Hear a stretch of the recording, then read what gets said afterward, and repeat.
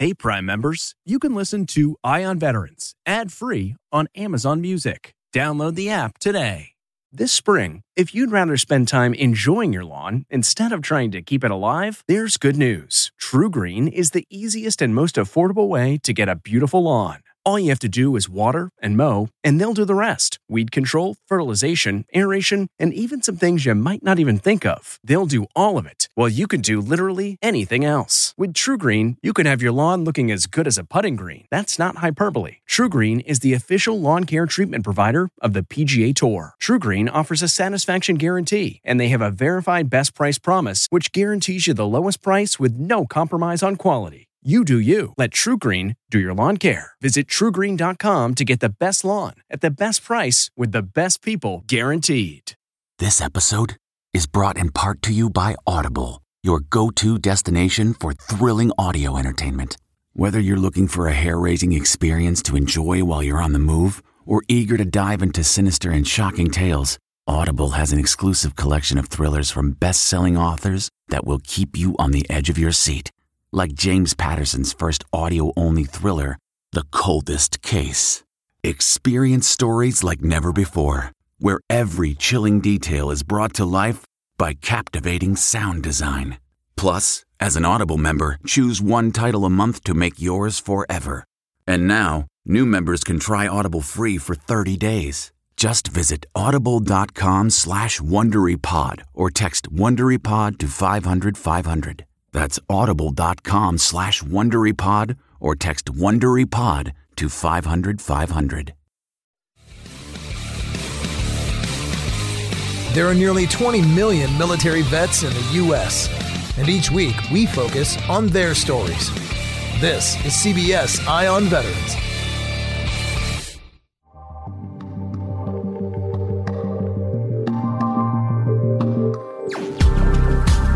And we're back at CBS Eye on Veterans. I'm Navy vet Phil Briggs, reporting for ConnectingVets.com, the military news and veteran lifestyle website.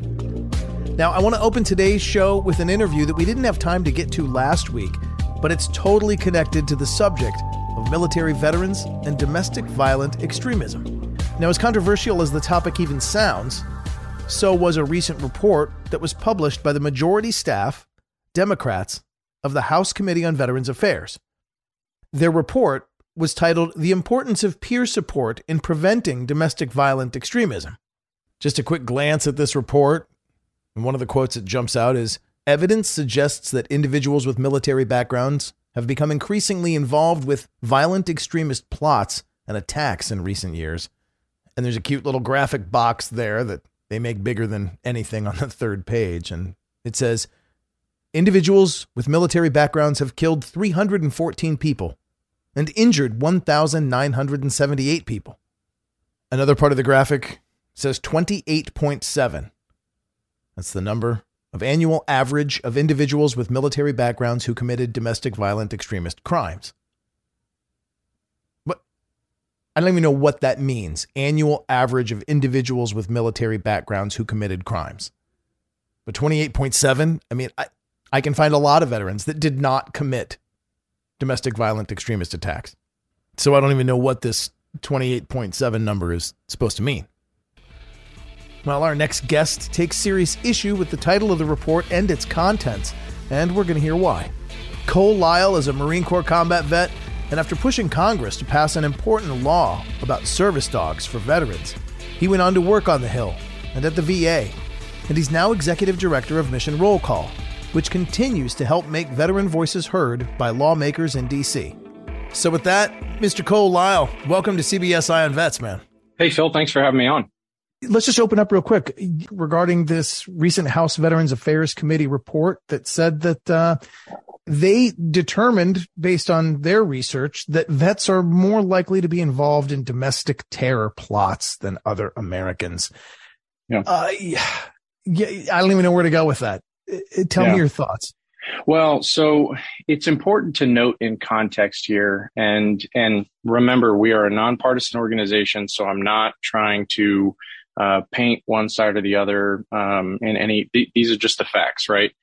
It wasn't the full House Veterans Affairs Committee that released this report. It was the House Veterans Affairs Committee majority staff, meaning the Democrat staff, released this report before the midterms. And the report itself didn't have any input from the Republican staff. And it came out with some pretty incendiary quotes. I'll give you a great example. Quote, domestic violent extremism is predominantly a far-right phenomenon, end quote. The report they cite from the Center for International and Strategic Studies, CICE, lists 57% as quote-unquote far-right. So it's hardly predominant, number one. But then some of the definitions they use for what constitutes right-wing are arguably not necessarily right wing. They list things like people who are opposed to abortion, for example, as right wing, when that may in fact be a religious objection and not necessarily a political objection. So some of the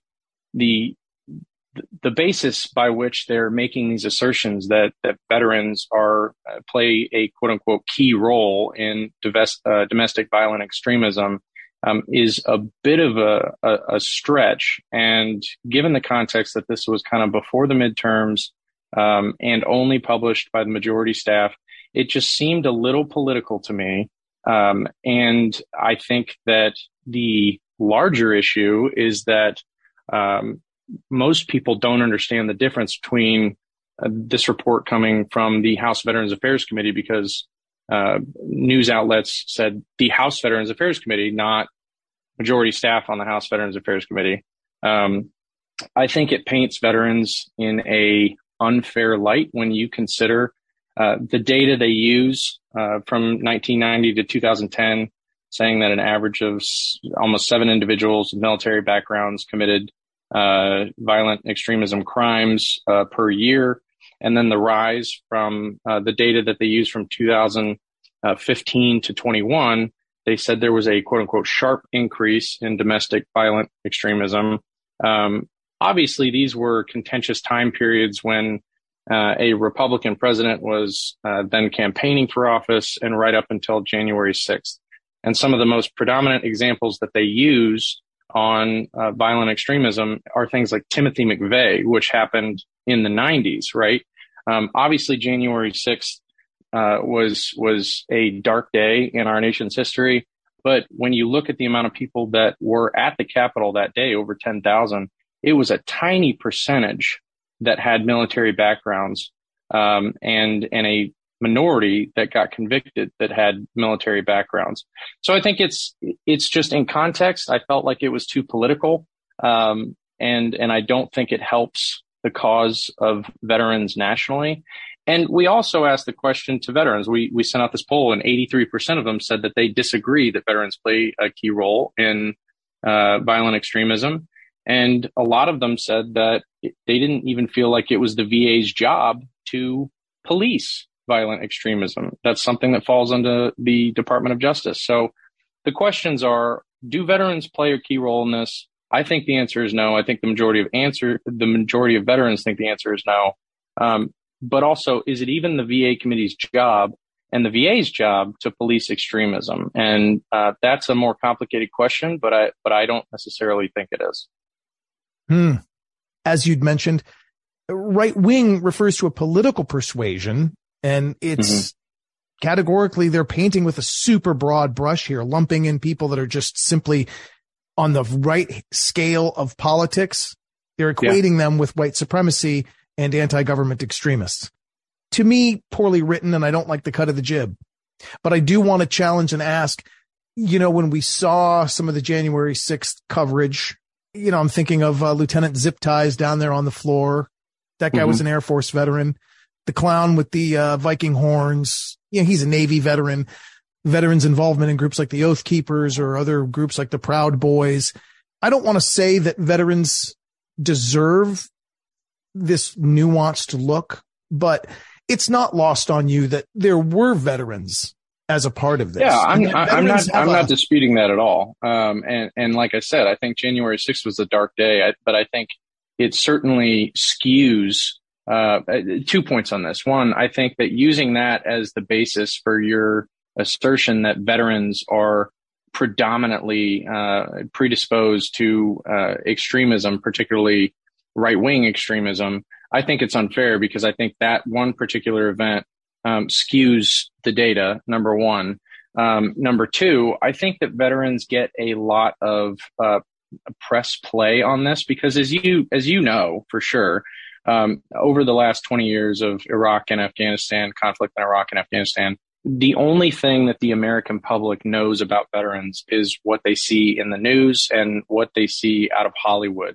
And with 80% of veterans having an immediate family member that served and less than 1% serving on active duty every year, military service is becoming a family business. And the American public largely doesn't have a lot of touch points into this community. And so it becomes something that gets a lot of attention when something like this happens. And frankly, every time there's a shooting by somebody, left wing, right wing, whatever, I sit there and I pray, please don't be a veteran, because it just plays into this narrative that veterans are on a hair trigger. And most of Americans think of veterans as either, special operations, door kickers, the lone survivor types, or broken, dysfunctional, on a hair trigger.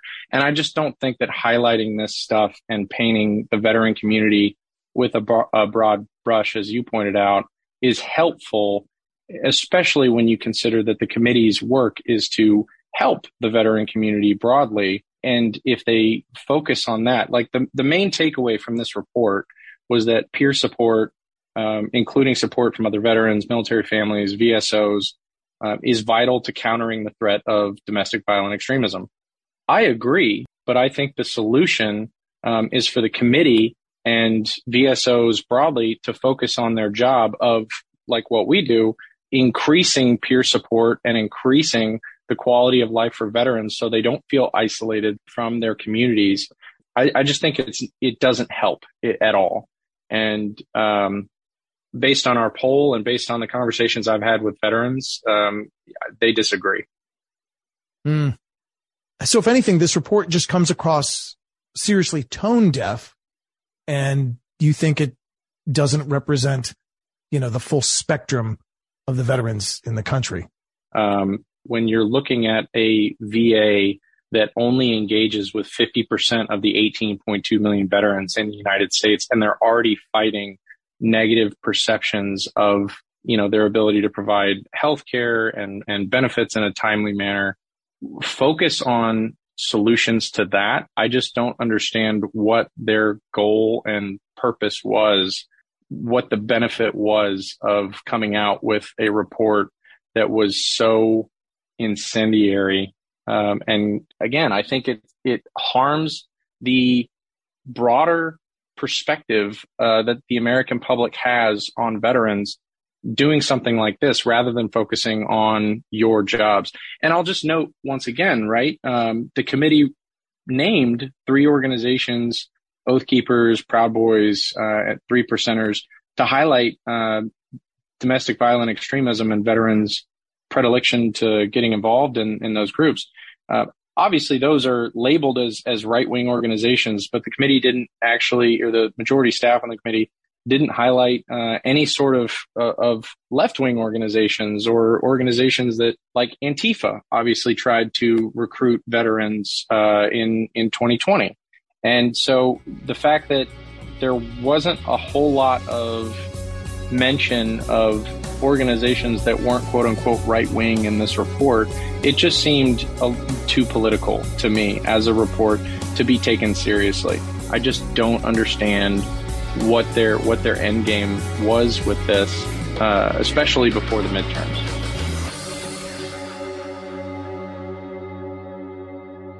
I agree with you, man. I agree with you. Always glad to hear that you are in there. You got your sleeves rolled up and you're in there trying to keep the members of Congress hold their feet to the fire and make sure that everything they say and do is to support the military veterans that these committees are, by definition meant to serve. So with that, any final thoughts, my brother? I would just say anybody that's listening that agrees with me or disagrees with me, we want to hear from everybody at Mission Roll Call, whether you are right, left, moderate. Like if you signed on the dotted line, raised your right hand, you earned the right to have your voice heard to Congress, to VA. So go to missionrollcall.org. And if you disagree with this poll or previous polls that we did, respond to future polls and make your voice heard. And we don't have a dog in this fight. We just give your thoughts and opinions as a community straight to these policymakers. So go to missionrollcall.org, sign up, and make your voice heard. Right on. Well, I appreciate it. Executive Director and Marine through and through, Cole Lyle, Mission Roll Call. Yeah, doing good work down there, man. Keep it up and stay at their feet, man. All right, Phil. Thanks for having me on.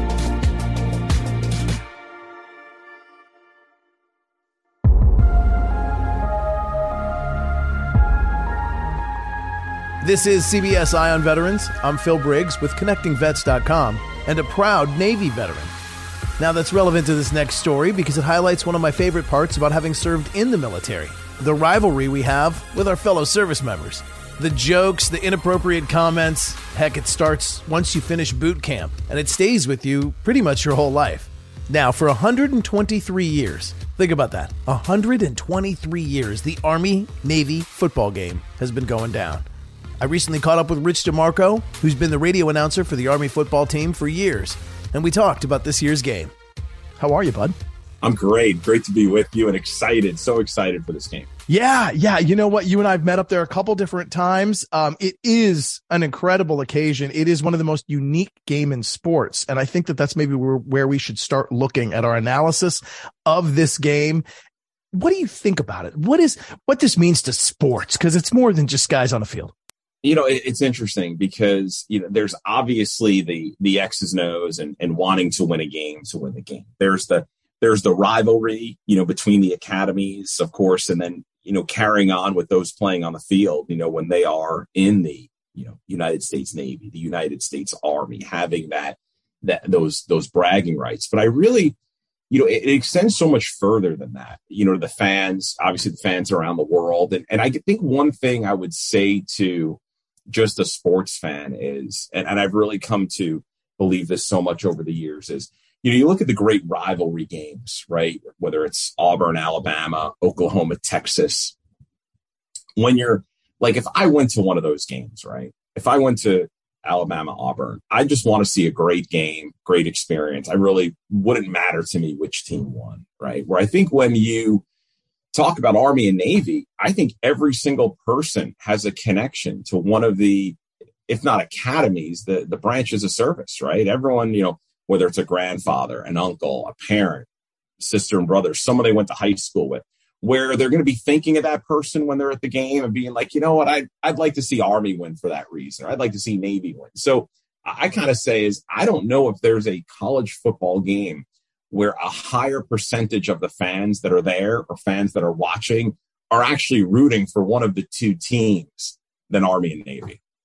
Yeah. So much bigger than the players on the field. Very cool. Do you have any favorite historical anecdotes? I know there's been a lot of back and forth. I mean, going all the way back to like the 1800s with these guys.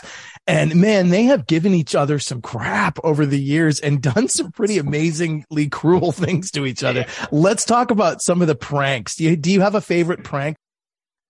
I'll tell you some of the story. I'll tell you what I love. I love hearing, I think ESPN Game Day did it a couple of years ago. Tom Rinaldi did a story of the covert operations that go into some of these things. I know there was some decades ago that a mascot, a goat was, you know, stolen, was taken, and then brought back, and the high level of intelligence and planning and logistics that go into these kind of things. So you think of, and when you think of pranks, hey, right, a couple of days ago there were a bunch of ping pong balls and flyers, you know, that were dropped on the West Point, you know, installation. Some actually ended up on my car that said, you know, beat Army. And those are, you know, great. They're well thought out and everything, and they're all in good fun. But I just think some of the actual planning and intelligence. I mean, there was a prank a couple of years ago where, you know, some Army West Point cadets went down and took the goat. And what they had done was, early in the football season, they had taken a weekend pass from West Point. They had dressed as Navy fans,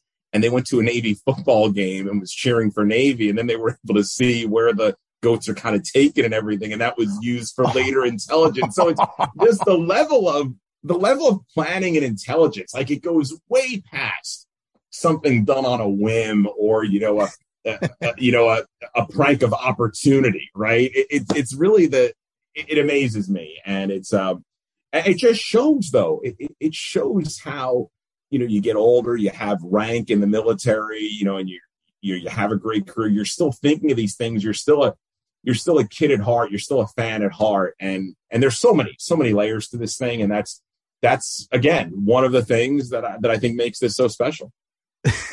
There's nothing better than the stories about students trying to steal the Navy's goat and the Army's donkey. Or yes, mule. Yeah.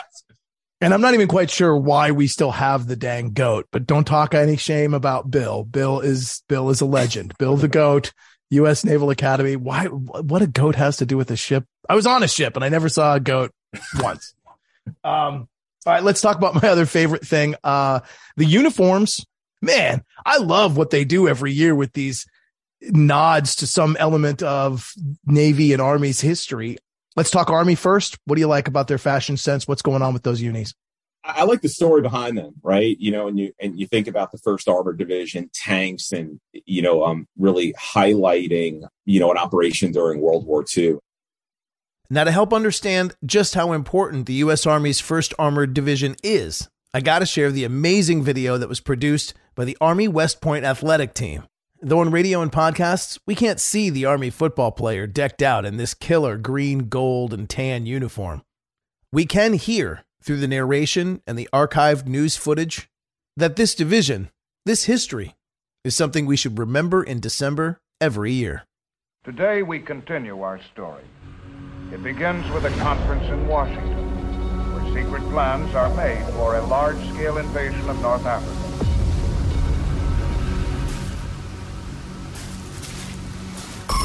In December 1941, just 2 weeks after the bombing of Pearl Harbor, President Franklin Roosevelt and Prime Minister Winston Churchill met in Washington, D.C. to coordinate the entry of America's armed forces into the Second World War. The Arcadia Conference established the strategic framework for the next year of the war, to include the decision to initiate planning for Operation Torch in North Africa. Under these same conditions, this team again displays the great fighting spirit and capabilities for which Old Ironsides has long been famous.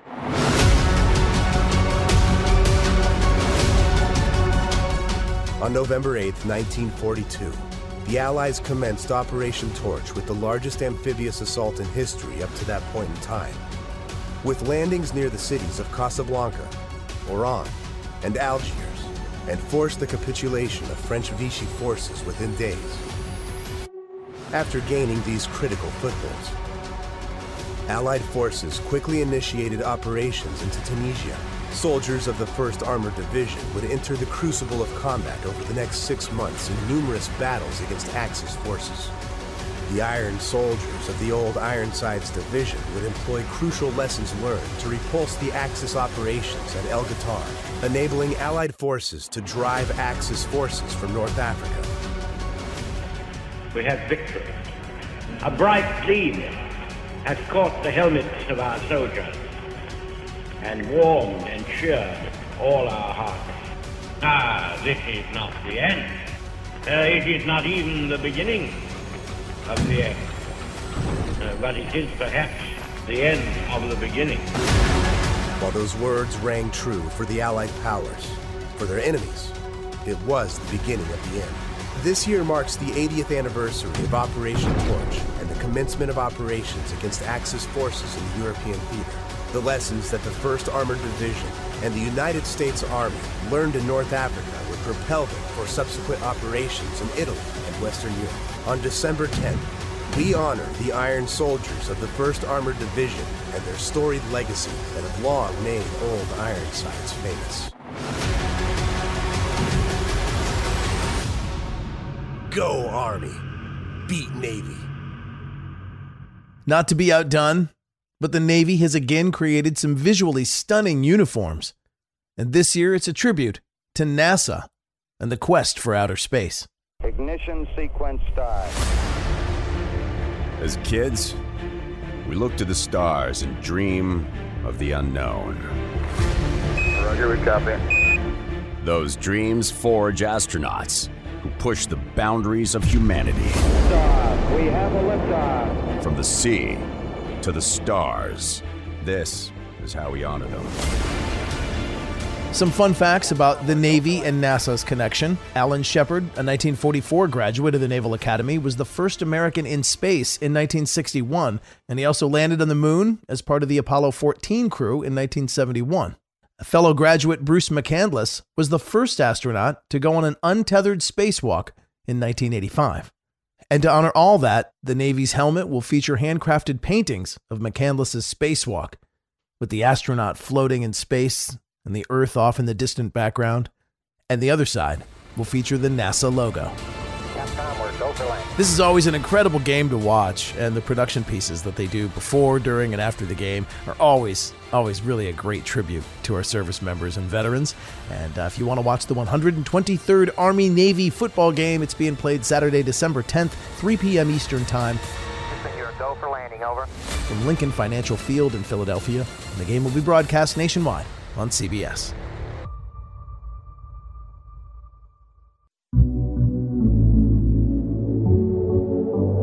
All right, so that does it for this week's show.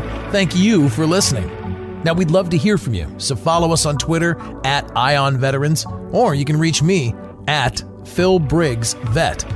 I'm always down to get your hot takes and spicy memes, and I'd love to talk to you every week, so please like and subscribe.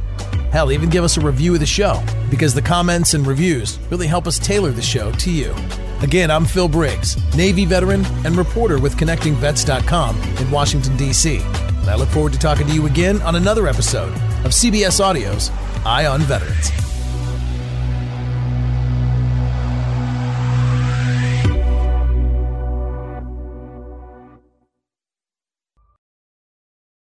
Hey, Prime members, you can listen to Eye on Veterans ad-free on Amazon Music. Download the Amazon Music app today. Or you can listen ad-free with Wondery Plus in Apple Podcasts. Before you go, tell us about yourself by completing a short survey at Wondery.com/survey.